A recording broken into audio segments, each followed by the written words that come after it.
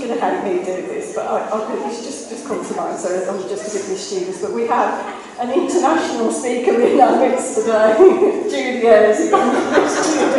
Yeah, she'll hate that, she will hate that.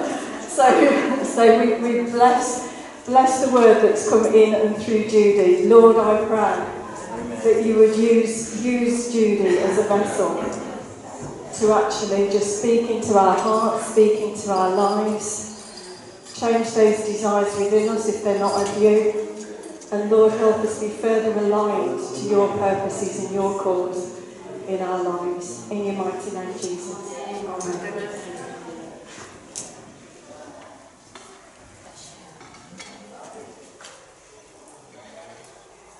Morning, family. Morning. Good morning. You're all back there. We're a long way off. A lot of empty seats. Praise God. Let's just pray. Father, we just thank you for your presence with us. Holy Spirit, we just are aware of your presence. We honour your presence. And we thank you for your presence is with us. That you promised, God, never to leave us alone. And Holy Spirit, I pray that you would continue to move amongst us. You would continue to speak to us, challenge us, stir us, move us. Just meet with us this morning, that it isn't just another word, but you do a work inside each one of us, through your Spirit, through your word, in Jesus' name. Amen. Amen. It is good to be here. I feel like I've been away more than I've been here lately, but it is always a joy to be here with you. I was listening to a talk on that let my story bring you glory, the other day. And it challenged me, because the devil doesn't get glory in our story. Man's not going to glory in my story. The only person that gets glory from our story is God. Amen? And we do have to change the narrative over our lives to make sure God gets the glory. Hallelujah. So God get the glory this morning in Jesus' name. It's all about him. Hallelujah. We've heard over the last couple of weeks, talking about the Holy Spirit. Pastor Paul came and spoke on Isaiah 61, that the Spirit of the Sovereign Lord is upon you. Yeah? You was here for that? Did you hear that? Just awesome word in our everyday lives. The Spirit is with you, in you, on you, so that you can be good news in your everyday lives. Yeah, you don't have to go to the nations, you don't have to be on a crusade.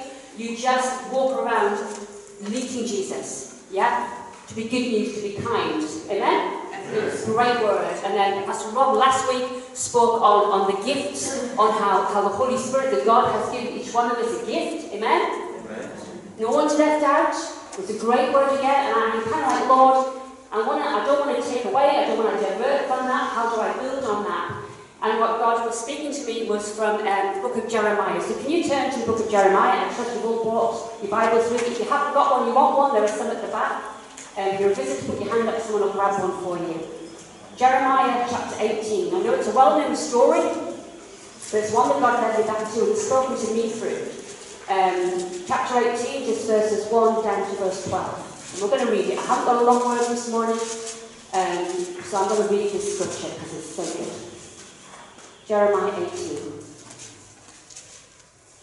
And my Bible says, take the potter and the clay.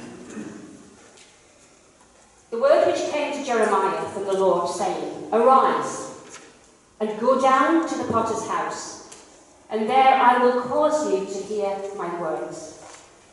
Then I went down to the potter's house, and there he was, making something at the wheel. And the vessel that he had made of clay was marred in the hand of the potter. So he made it again into another vessel, as it seemed good to the potter to make. And the word of the Lord came to me, Jeremiah, saying, O house of Israel, can I not do with you as this potter, says the Lord? Look, as the clay is in the potter's hand, so are you in my hand, O house of Israel. The instant I speak concerning a nation and concerning a kingdom, to pluck up, to pull down, and to destroy it. If that nation against whom I have spoken turns from its evil, I will relent of the disaster. I will relent of the disaster that I thought to bring upon it. And the instant I speak concerning a nation and concerning a kingdom, to build and to plant it, if it does evil in my sight so that it does not obey my voice, then I will relent concerning the good with which I said I would benefit it. Now therefore speak to the men of Judah and to the inhabitants of Jerusalem, saying, Thus says the Lord, Behold, I am fashioning a disaster and devising a plan against you. Return now, every one from his evil way, and make your ways and your doings good. And they said, that is hopeless. So we will walk according to our own plans, and we will every one obey the dictates of his evil heart. Wow. I haven't read that for a long time. And God drew it to me. Really just originally first verse, arise and go down to the potter's house, and there I will cause you to hear my words. And Jeremiah here, he's a young man. I'm not going to preach on Israel on that, but it's just what God spoke to me. Jeremiah was a young man who was called as a youth, as a prophet, yeah?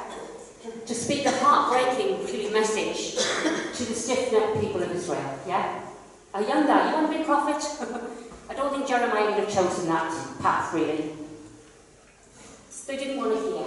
They didn't want to hear what he had to say. And for 40 years, he suffered persecution and rejection from his own people. And yet you still see that heart of compassion coming through. And he longs that they would repent and turn fully back to God. How many of us are crying out for England? How many of us are saying, England, would you hear the word of the Lord? Would you see his hand coming off this nation? And he is calling us to repent. We've heard it time and time with my people. If England, if you would turn. But it's like they fall on deaf ears. But we're praying, aren't we? And believing for a turning back to God in this nation. He was longing for a surrendering. God is longing for a surrendering of his people that he created, that he loves, to his will, and to avoid the calamity that will come if they stay in rebellion. And here God uses in this scripture an ordinary part of life, just as Jesus did he so many times. He chose something practical to speak through. Here we've got the potter sitting at the potter's wheel, which would have been a part of their everyday life in order to bring what was an extraordinary message to the people. And I did ask someone that I knew used to have a potter's wheel, and they haven't got it anymore in my room, because I would have loved to have had a potter's wheel here this morning. And it was the phrase that "go to the potter's house" that first got my attention. And even through that, God was like, sometimes you need to position yourself to hear. Sometimes God says, get up and position yourself because I want to speak to you. And I'm kind of that in my life, like, I'm with God, I want to make an effort, I want to intentionally position myself to hear from you. And how many of God wants to speak to us? Yeah? We're a sheep, we hear his voice, and he wants to speak to us. There's a repositioning to hear. And maybe even some of us this morning, you need to just shift a position in order to hear from the Lord. Whether that's just making time for God, making a place to go specifically to hear from him. But be intentional in it, church. If you say, well, I don't hear anything, God, well, be intentional. God, I want to hear from you. I'm setting aside this half hour in the morning, or this 20 minutes, or 10 minutes, or I'm setting aside this place where I go here for me in the bath. Good place, go in the bath. No one else can come here. Yeah? But intentional. I want to hear from you, God, what you want to speak to me. Arise and go. And I believe this is a season when all of us, all the church, we need to hear from the Lord. We need to hear the now word from the Lord and be where he needs to be, not walking according to our own plans, yeah, and our own thinking, amen? I'm in that place, and I know we all are. So we are we are but simple jars of clay. So you can remind your neighbour, just tell him, we're just a simple little jar of clay this morning. You're just a simple little jar of clay. Maybe you need to learn anything greater than that. 2 Corinthians 4:7 says, but we have this treasure in what? In jars of clay. To show that this all-surpassing power is from God and not from us. Amen. That's what it's about. Simple jars of clay are formed from what? In the dust and the dirt. And they're used in the ordinary everyday life. And that reminds me just of Paul's message, you know, in the everyday life, God wants to use you. In everyday life, everyday conversation, in your workplace, in your family, he wants you to pour out, yeah? He wants to work through you. He wants the all-surpassing power to be shown through you in your everyday life. Little clay pots don't stand out as anything amazing. Nothing on the outside to say they're incredible, but what they carry on the inside that makes them so valuable. I've got a little, should have bought that in a little clay oil lamp from Israel. And you'll use it, go to Israel, you'll go to Nazareth, and you'll come back with a basket. But they're all chucked together in a big box. They're nothing special. They're just little clay pots. But boy, does that little clay lamp speak to you if you've got it up in your room. Because it's what it signifies and what's in it that brings me light to the whole house, yeah? It's just a little cheap clay pot, but it contains something that God can use. And you and I are meant to carry the all-surpassing power of the one that we love. We're meant to carry that power, Christ in us, yeah? We're containers of His glory, containers of His love, containers of His compassion, and of His mercy to be poured out for His glory. That's what it's about. That's what you are. That's what we're called to do. To pour it out, to see His kingdom come and His will done in Kings Winford, in the nations on the earth. Amen? I know we know this, but sometimes it's just good to remind ourselves. Otherwise we get puffed up or we get concerned with all this stuff, and I'm like, do you know what, Judy? You're just a little clay pot. And it's about who's in me. At the potter's house, we see Jeremiah sees that ordinary scene. There sits a potter, and he's working with some clay to produce a pot of some sort. And when the potter wasn't pleased with the result, when there was a mar in it, or the clay wasn't working, he just started again, moulding and shaping the clay into a whole other pot that pleased him. And the clay in this account represents Israel. We know that. And through Jeremiah, God speaks to Israel, "O house of Israel, can I not do with you as this potter does? Like clay in the hand of the potter, so are you in my hand." And God is reminding Israel of His sovereignty. I'm God. I'm God Almighty, sovereign God, and I hold you in my hand. And He can do whatever seems best to Him because He's God. Israel is made up of people, and I believe that clay can also represent you and me. God doesn't change, amen? Thank God for Jesus. But God hasn't changed. Out of nothing God made the clay, and out of the clay, who does He make us? The pottery belonging to the Lord. And we do well to remember, and I'm reminding myself, that He is sovereign, and I belong to Him. We, as those simple clay pots, are His possession. I'm no longer my own. 1 Corinthians 6:19-20 says this: "Do you not know that your body is the temple of the Holy Spirit who is in you, whom you have from God?" Okay, it's all from Him. "And you are not your own, for you were bought at a price. Therefore, glorify God in your body and in your spirit, which are God's." We're here to glorify God, these little clay pots. That's what I am. A simple pot belongs to God. Ephesians 2:10, and I think this was quoted the other week, "For we are His workmanship, created in Christ Jesus for good works, which God prepared beforehand that we should walk in them." So how does God mold us and shape us? Through His Word. God have made people, the Word, and the Spirit. I love when a potter constantly has to throw water on the clay if you watch it, because it's got to stay mould, it's got to stay pliable and moist, and it's the same with us. What do they say? All word you dry up, all spirit you blow up. You need the word and the spirit to stay in that place where God can mould us and shape us. He moulds us and shapes us through trials, as we said this morning, in life that we all go through. He moulds us and shapes us through the everyday ups and downs of life. Sometimes through disciplining us. The children of Israel complained bitterly and murmured constantly, and they just stubbornly refused to repent. But how often do we quote Romans 8:28? We know that all things work together for good to those who love God, to those who are called according to His purpose. Yeah, we quote that so often, and it's true. Is it easy? No, it's a journey. But we can live in a place where, as we said this morning, we know that God works through all things, through every circumstance He will use to mould us, to shape us, to mature us, to discipline us, amen, to mould out those tough stones that are in there. I can testify that, to walking with the Lord for years and years, moulded and shaped.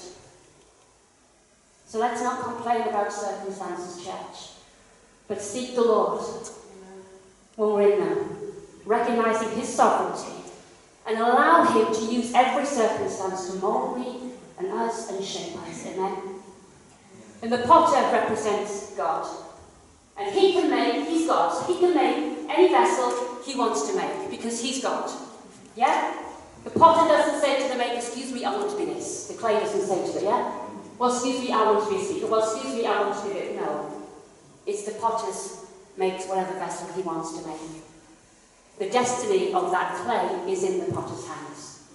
And my destiny is in the potter's hands. And your destiny is in the potter's hands. He works it, and he breaks down those hard lumps. And if the clay stubbornly refuses to be shaped and moulded, then he'll just start again. Thank you for Jesus that we have chance after chance after chance after chance, because we stand up, don't we, get it wrong. But God still expects at some point there'll be a need. Some point we'll stop stubbornly refusing and yield to the potter's hands. So even though God is sovereign and he can do whatever he pleases, we read in verses 7 to 10 that God's heart is that Israel should turn back to him. He's not this dictator God. He is a God who has a heart of love for the people he created. He loves you and me passionately, and he longs that people should turn back to him. And he says, if, the ifs of God, if they repent and turn back to him, then he'll stay his hand, he'll relent and not bring disaster. That's always the heart of God, looking for repentance. Turn back to me. Not out of cold obedience, no, but because you recognize he's sovereign God, and he's a Father God, and he loves you. And he longs for you to turn back, as he longed for Israel to turn back. God wanted Israel, and he wants me and you to choose to love him above all else. Above all else, church. Because he's sovereign, holy God. He's not an equal to everything else where I'll fit you in him. No, he wants us to choose to love him above everything else. For him to become our highest priority, recognizing that we belong to him, purchased by the blood of Jesus. Amen? When I became a Christian, I gave my life to him. I don't agree when people say, would you give your heart to Jesus? He wants your life. You don't invite Jesus into your heart. He gives you a whole new heart anyway. Your heart is stinking and rotten. He takes out and puts a new heart. He said, give him my life. I gave him my life, not just my heart. He wants all of us. He is Almighty God. And he wants us to choose, as he did Israel, to be obedient lovers. Obedient because we're so caught up with the goodness of God, the glory of God, the faithfulness of God, the sovereignty of God, the great of God. To love him. He's not after cold obedience, church. He's after lovers who say, like the Shulamite woman, I have to have the one my heart loves.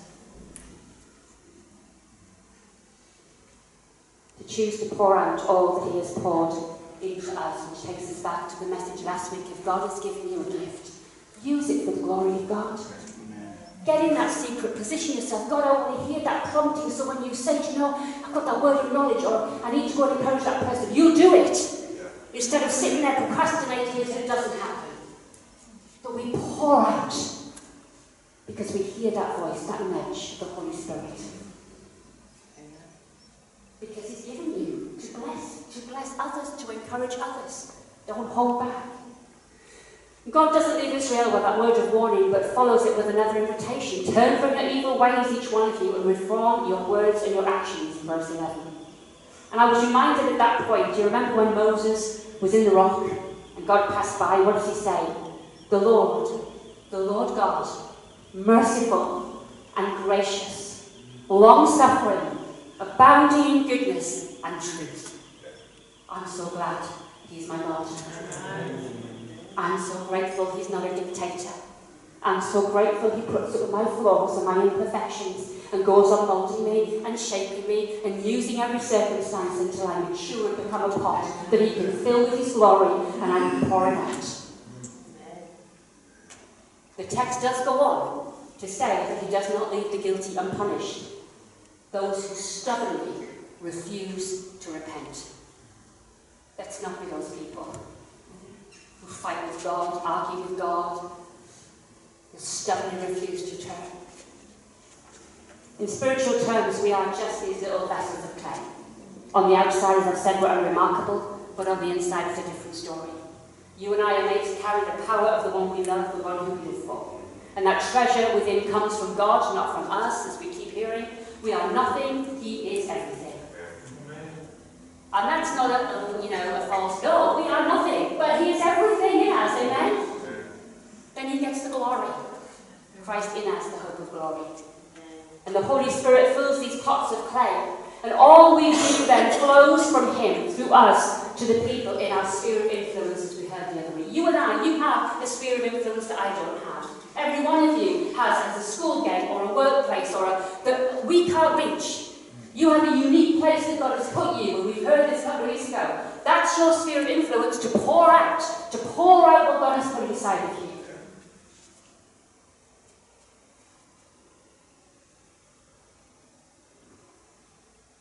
The love of God lives in us not because we're any better than anyone else. And we do well to remember that, church. Let's not think because we're Christians we're better than anybody else. We're not. We just give thank God for his grace. Thank God he poured down and that our ears to hear. Amen. Those that haven't, God doesn't love any less than us. Let's not get puffed up because we belong to Jesus, but actually get lower. And let's serve. Let's serve and read the dirt for those who don't know him, knowing that God loves them just as much and longing that they would repent and turn to him. And he wants to use you to help that happen. Amen? Let that love, let the Spirit and the Word completely transform you. That's my prayer. Is it yours?